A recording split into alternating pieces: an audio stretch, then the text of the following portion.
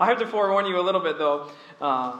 I do feel like this sermon may run a little bit long, and I say that because I don't want you to be like, oh, we can get out early. But I want to cover all these verses 1 through 31 in today's text of Mark chapter 10. And the reason why I want to cover all of them, because they are so intricately tied together, and they bring us to a really specific point that I want us to see. And at first they might not appear like they are tied together. If you isolate these three little instances that we have here this morning, they are going to appear really disjointed. We have a story about the Pharisees who come to Jesus and ask a difficult question about divorce. Then we have another scene, of course, the famous scene with the rich young ruler who comes and asks, "What shall I do to inherit eternal life?" And then our last scene, in verses 28 through 31, we have a scene where the apostles actually claim that they too have dedicated themselves enough to God. So there's three little instances here that I want us to look at, and they are so important. Because here what Mark does, you have to know, at the beginning of Mark chapter 10, there's a gap in time from our last chapter. We noted at the beginning of our study that Mark likes to do various things with his text. He's more interested in getting a theme across than necessarily going through chronologically Jesus' life. And so there's a little bit of a gap here, but he's wanting to continue a theme so that you don't miss it. So here, at the beginning of chapter 10, right after Jesus is talking about fire and salt, he says, "And he arose from thence and comes to the coasts of Judea by the farther side of Jordan. And the people resort unto him again, and he was wont, he taught them again." Mark is jumping in time to continue his narrative, this theme of people misconstruing the kingdom, misconstruing either who is allowed into it or what the kingdom is going to look like. We saw that continuously in chapters 8 and chapters 9. And now the conversation turns back again here at the beginning of chapter 10. It'll turn back again to what entrance into the kingdom of God looks like. We've been looking at what the kingdom of God is as Jesus kind of upsets what the apostles thought about the Messiah and what he would come to do and such. Our first little glimpse of this sort of conversation is all the way back from chapter 3, where Jesus talks about who his family is like, if you remember that story. And here we return to this theme again. This theme of how do we enter into the kingdom? And it happens through these three stories. Through three interactions of Jesus with very different individuals. And again, they might appear disjointed, as if they have no sort of connective tissue other than the fact that they're in the same chapter. But I would reckon this morning that they are intricately related. And in fact, I think the crux of each of these interactions, as Jesus is dealing with them, is the exact same thing, yet through three different lenses. And I'll explain that as we go. So first of all, I want you to see in verses 1 through 12, the purity of the Pharisees. The purity of the Pharisees. Because notice verse 2, Jesus has come, it says, on the coasts of Judea. And it says, "And the Pharisees came to him," verse 2, "and asked him, 'Is it lawful for a man to put away his wife?' tempting him." Our old pals, the Pharisees, Jesus' good buddies, the Pharisees, are back again. They haven't really been active for a little bit. They've actually been kind of quiet since chapter 8, at the beginning of it. And they pop up here again, and they're still about their devious, their dubious, their conniving ways. And they come to Jesus, and very clearly they're trying to entrap him. They're trying to entrap Jesus yet again by asking him a question. And notice how they pose it. Is it lawful? Is it lawful to divorce your wife? They ask him this question, point blank. But I like how Mark includes tempting him. They're not genuine in their questioning of Jesus. Instead, they come to him with the self-righteousness that the Pharisees were so known for at this point. And they come to him as those who are experts on the law, and they ask him, is it lawful? What's lawful in the matters of divorce? A tough question. A question that Jesus must answer. He's put to the test, so to speak. Their question is, what is allowable? That word lawful, what's allowable under the law? What meets the law's standards when it comes to marriage and separation and annulment of marriages and divorces and such not?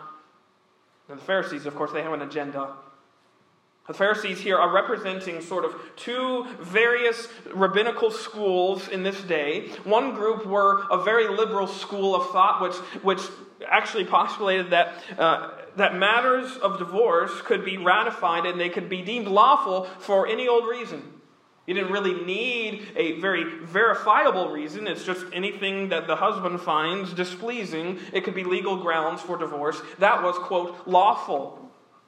Another rabbinical school was a lot more strict. Instead, they said that the only grounds for lawful divorces in this time was infidelity or some such sexual sin.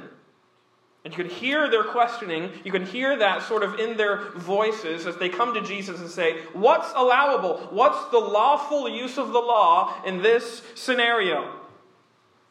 Both groups, the really liberal group and the really strict group, both saw themselves as fulfilling the law's standards as the, quote, lawful group. But their views of lawfulness were not according to God's standards, and such is what he is going to get into, because notice what happens. They ask him, is it lawful for a man to put away his wife, tempting him? And he, that is Jesus, answered and said unto them, what did Moses command you? He turns them back to the law. He turns them back to Scripture. He turns them back to the very books of the Bible with which they would be so familiar with, or they would be experts in. What did Moses tell you? You know the law. Don't come to me asking me what the standard is. You tell me what the standard is. What did Moses tell you? They respond, verse 4, and they said, Moses suffered to write a bill of divorcement and to put her away. They reply accurately, citing Deuteronomy chapter 24, which talks about rules and scenarios for bills of divorcement, so to speak. And Jesus, though, again, he does an unexpected thing.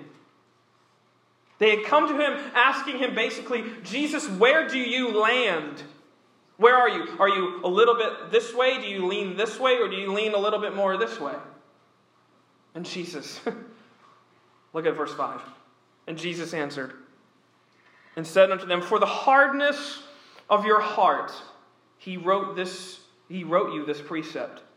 But from the beginning of the creation of God, God made them male and female. For this cause shall a man leave his father and mother and cleave to his wife, and they twain shall be one flesh. So they are no more twain, but one flesh. What therefore God hath joined together, let not man put asunder. You see, rather than give them a commentary on the law, as they wanted him to do, he goes back to God's original intent.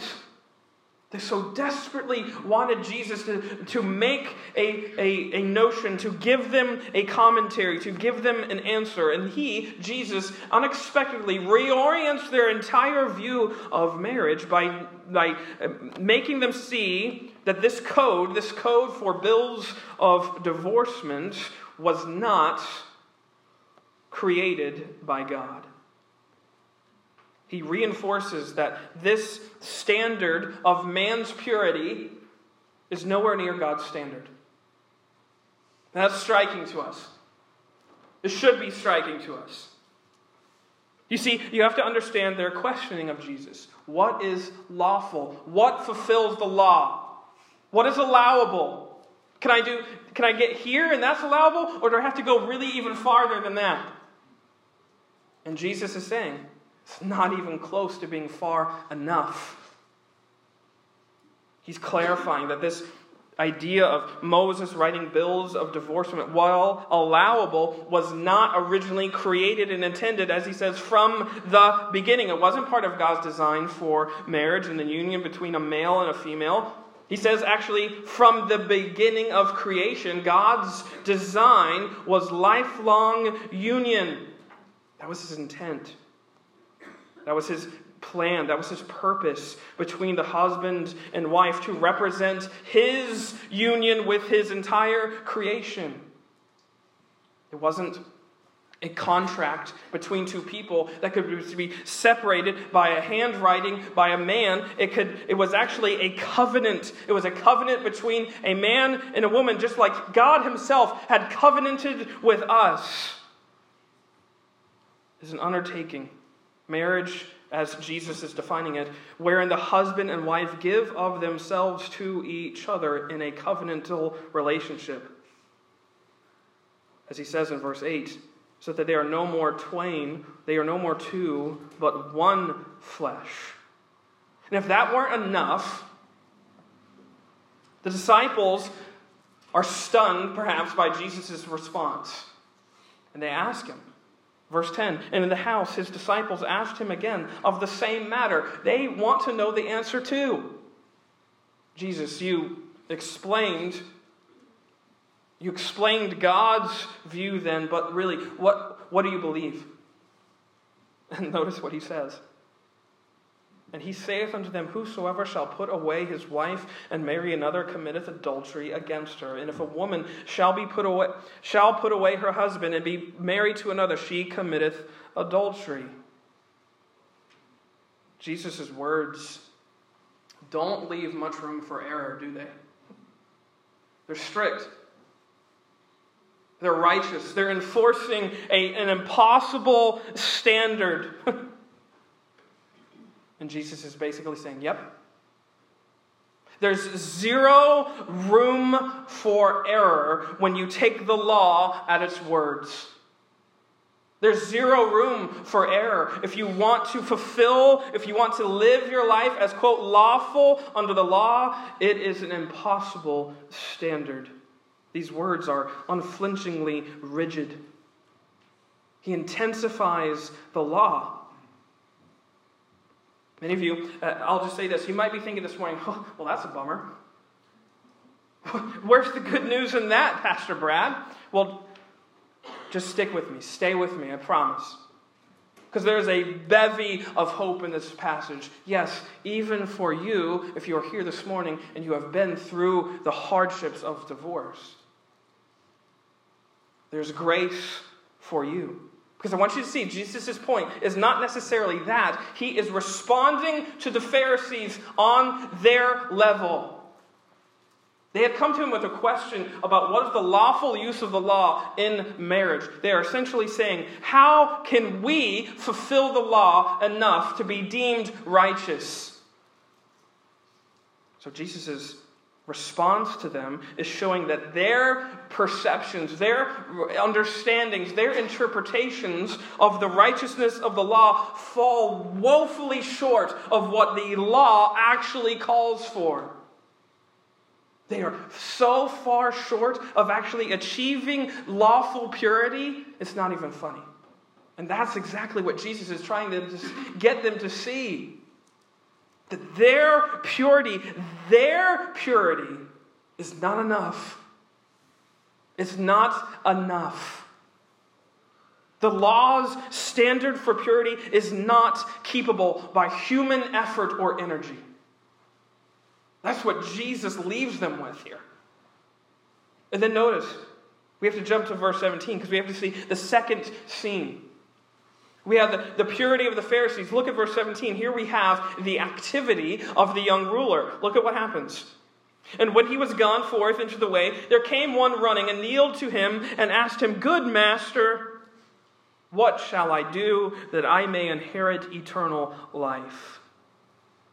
This one who ran after him and kneeled before him, we know from the parallel passages, it is the rich young ruler, as he's commonly called.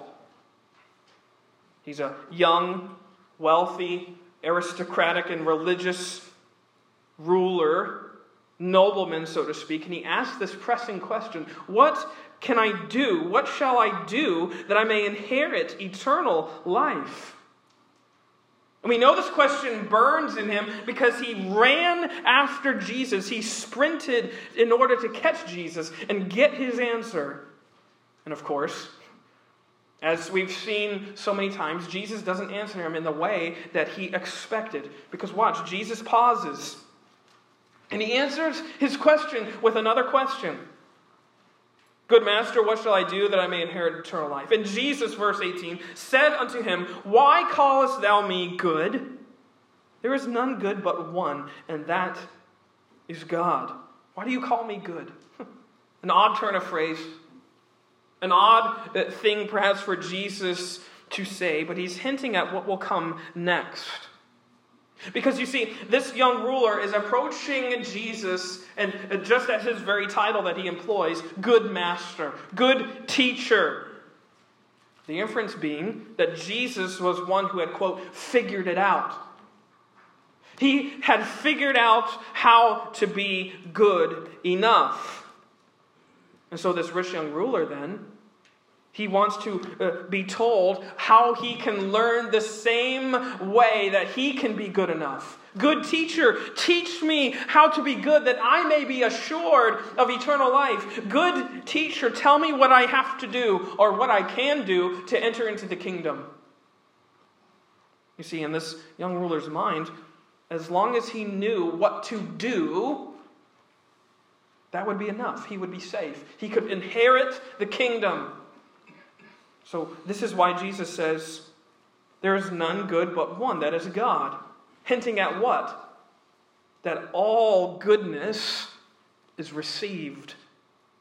And notice verse 19, he says, Thou knowest the commandments. He's going to remind him of the law. Thou knowest the commandments. Do not commit adultery. Do not kill. Do not steal. Do not bear false witness. Defraud not. Honor thy father and mother. He reminds him.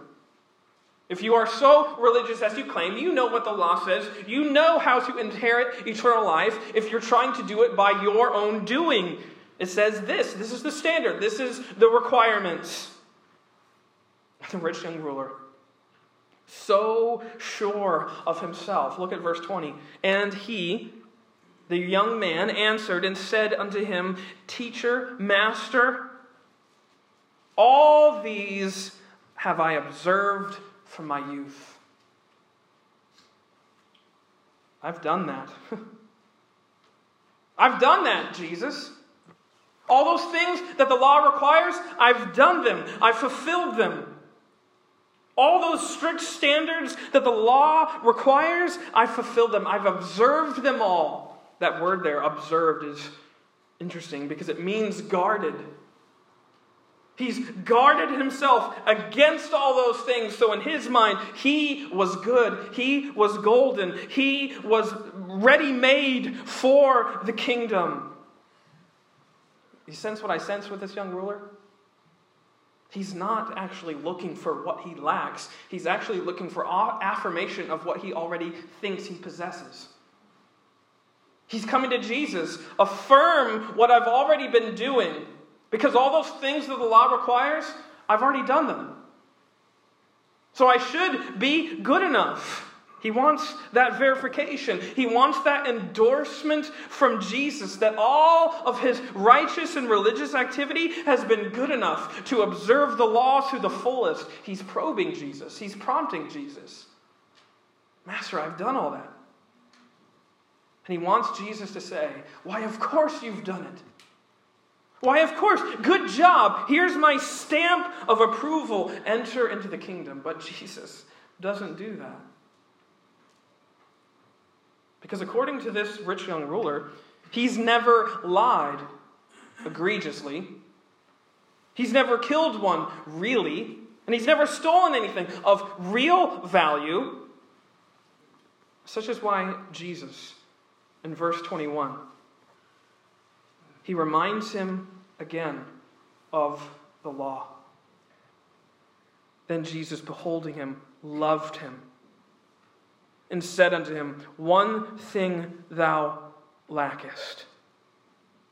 You see, in the young ruler's mind, he had already made it.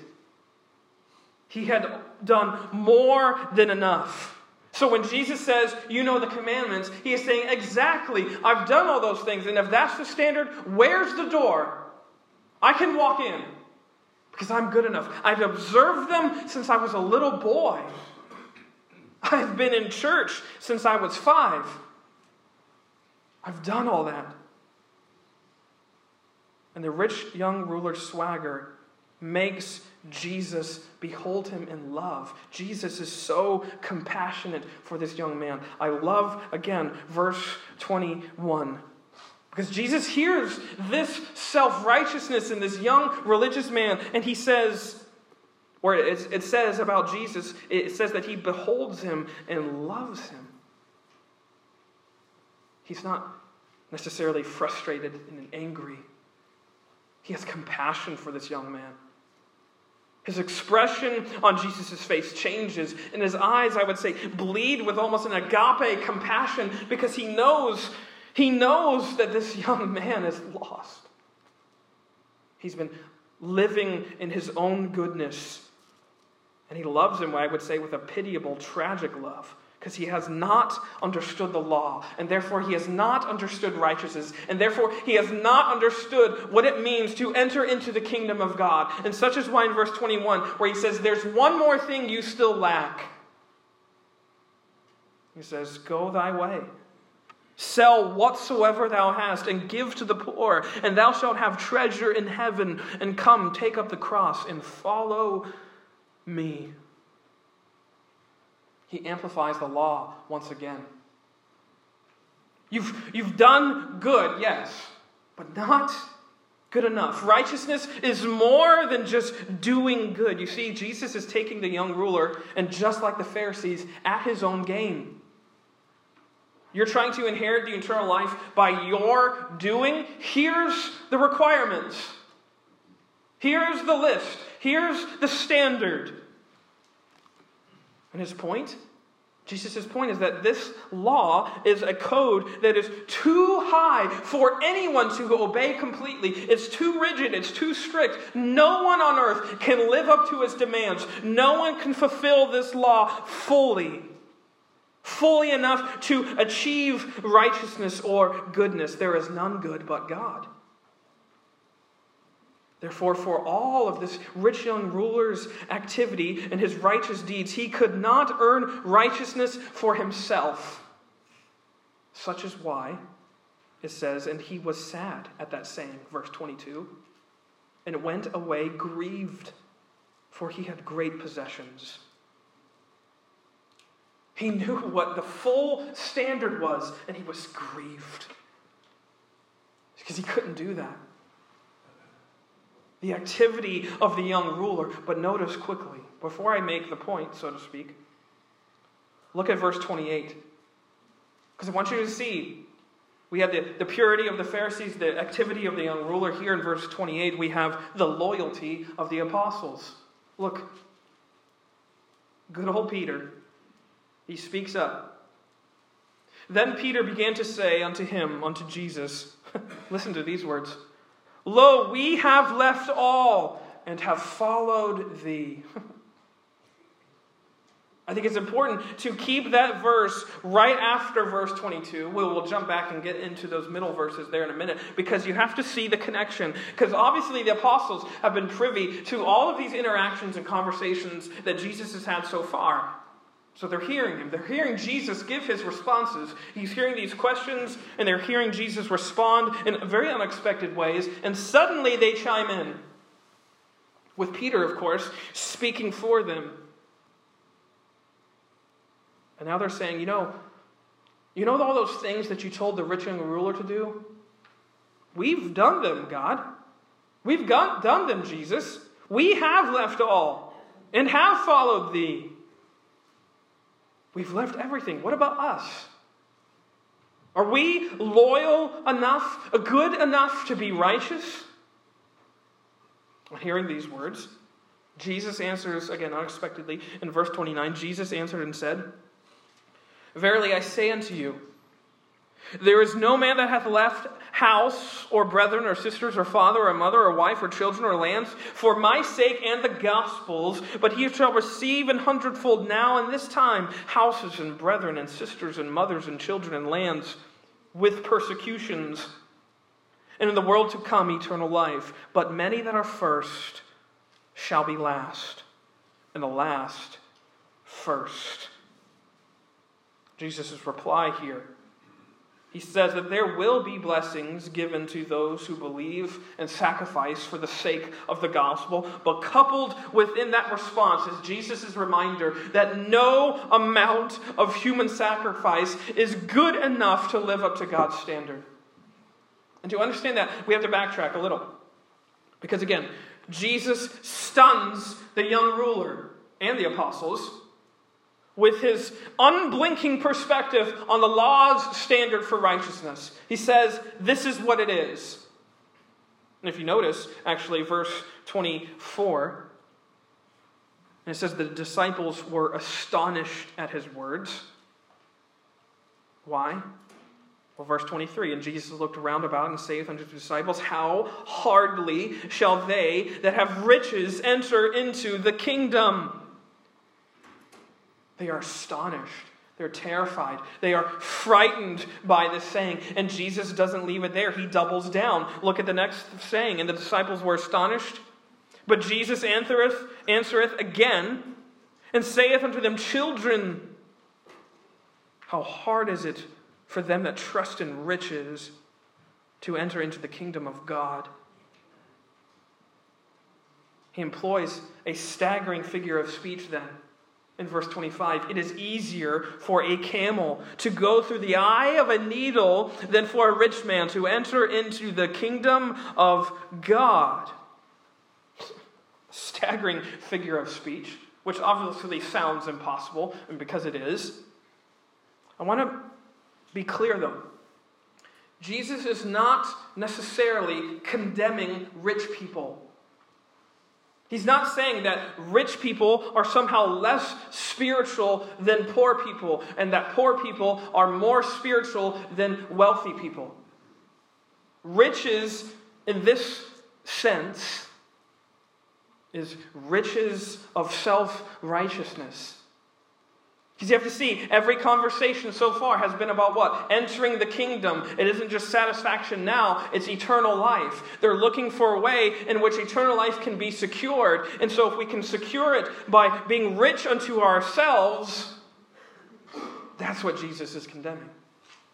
Riches that are unto ourselves, riches in our own goodnesses, riches in our own loyalty, in our own activity, in our own purity. He's referring to self-sufficiency. The wealth of self-sufficiency, how hard it is for those to enter the kingdom of God. He's using this word rich here, I think, to employ that those who are rich in wealth and rich in religion have equally difficult time entering the kingdom. Why? Because both are inclined to think that they, in and of themselves, are enough. That they don't need anyone. If you are good enough because of all your religious deeds, or if you're good enough because you have a bank account with 7 figures, it doesn't matter. You are good enough. I have enough.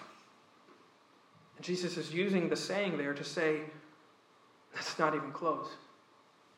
Such is why he says in verse 26, or it says that the disciples are stunned by the impossibility of the standard. And it says they were astonished out of measure. Before they were just astonished. Now it says they are astonished out of measure, exceedingly abundantly terrified by Jesus' saying. Such is why they respond, who then can be saved? It sounds impossible, Jesus. And he's like, yeah, it is. And Jesus, looking upon them, saith, with men it is impossible, but not with God, for with God all things are possible. Take this test with me, will you? When was the last time you murdered someone? You don't have to raise your hands. No, we'll turn the camera off right now. I'm just kidding. I venture to say no one has. But when was the last time you wanted to? When was the last time you were angry with someone? Maybe when you were walking through the threshold of church this morning. I've been there. You can laugh. I've been there too. You walk through that threshold, and as you were just angrily trying to get your kid out of the car, and you walk through, hey! Jesus' point, if you remember Matthew chapter 5, both mean you have failed the law. Whether you have actually in rage, actually gone out and taken someone's life, or whether you have thought that you have just been so angry at someone for something that they said or did unto you, both are failures of the righteousness of God. That's God's standard. It's not just not killing, it's not even getting angry. It's not just not committing adultery, it's not even having a lustful thought. It's not just loving your neighbor, it's loving your enemy. Loving someone who hates you. Does that sound impossible? I hope it does, because it is. Salvation by yourself is absolutely impossible. Such is why we have the grace of God. Because we go back to verse 27. With men it is impossible, but not with God. For with God all things are impossible. Righteousness by yourself is not just hard, it's impossible. It's not doable. We like to think that righteousness is just a really difficult thing that we can accomplish with enough effort and enough strenuous, strict discipline. And Jesus is saying righteousness is not a hard thing to accomplish. It's an impossible thing that you will never fulfill except by grace through faith. This is what fulfills the standard. It doesn't come down to your purity, your activity, your loyalty. It comes down to one thing: faith. Faith in the fact that the impossible standard has already been fulfilled on your behalf. Faith that is daring enough to believe in the impossible. Martin Luther said that that's what faith is. It's a daring confidence and boldness to believe in God's grace 1,000 times over. And it's daring because it believes something that seems unlikely. That God himself would come down and live this standard for putrid, filthy sinners like you and me. That sounds unlikely. And he's saying, this is what I'm doing. And such is why we have that wonderful scene. Go back again, verse 13. You might have noticed that we skipped it. Because it's here, Jesus is saying we have to be like children. Remember, it says, and they brought young children to him, they being a crowd of sorts, and that he should touch them. And his disciples rebuked those that brought them. Jesus doesn't have time for children. And then when Jesus saw it, he was much displeased and said unto them, suffer the little children to come unto me, and forbid them not, for such is the kingdom of God. Verily I say unto you, whosoever shall not receive the kingdom of God as a little child, he shall not enter therein. And he took them up in his arms, and put his hands upon them and blessed them. He's calling us to be like children. And what I mean by that, like children, being just gullible enough to believe in the impossibility of grace.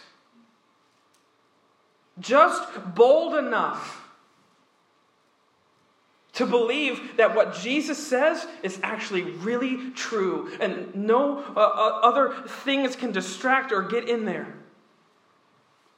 Just gullible enough to believe that the impossible has been made possible by one thing: the grace of God himself. He's calling us to be like children. to believe that he himself, Jesus, is the impossible possibility. That he's come and fulfilled all righteousness for you and for me, and he gifts it to us, gifts it to every sinner, every broken heart, every broken family.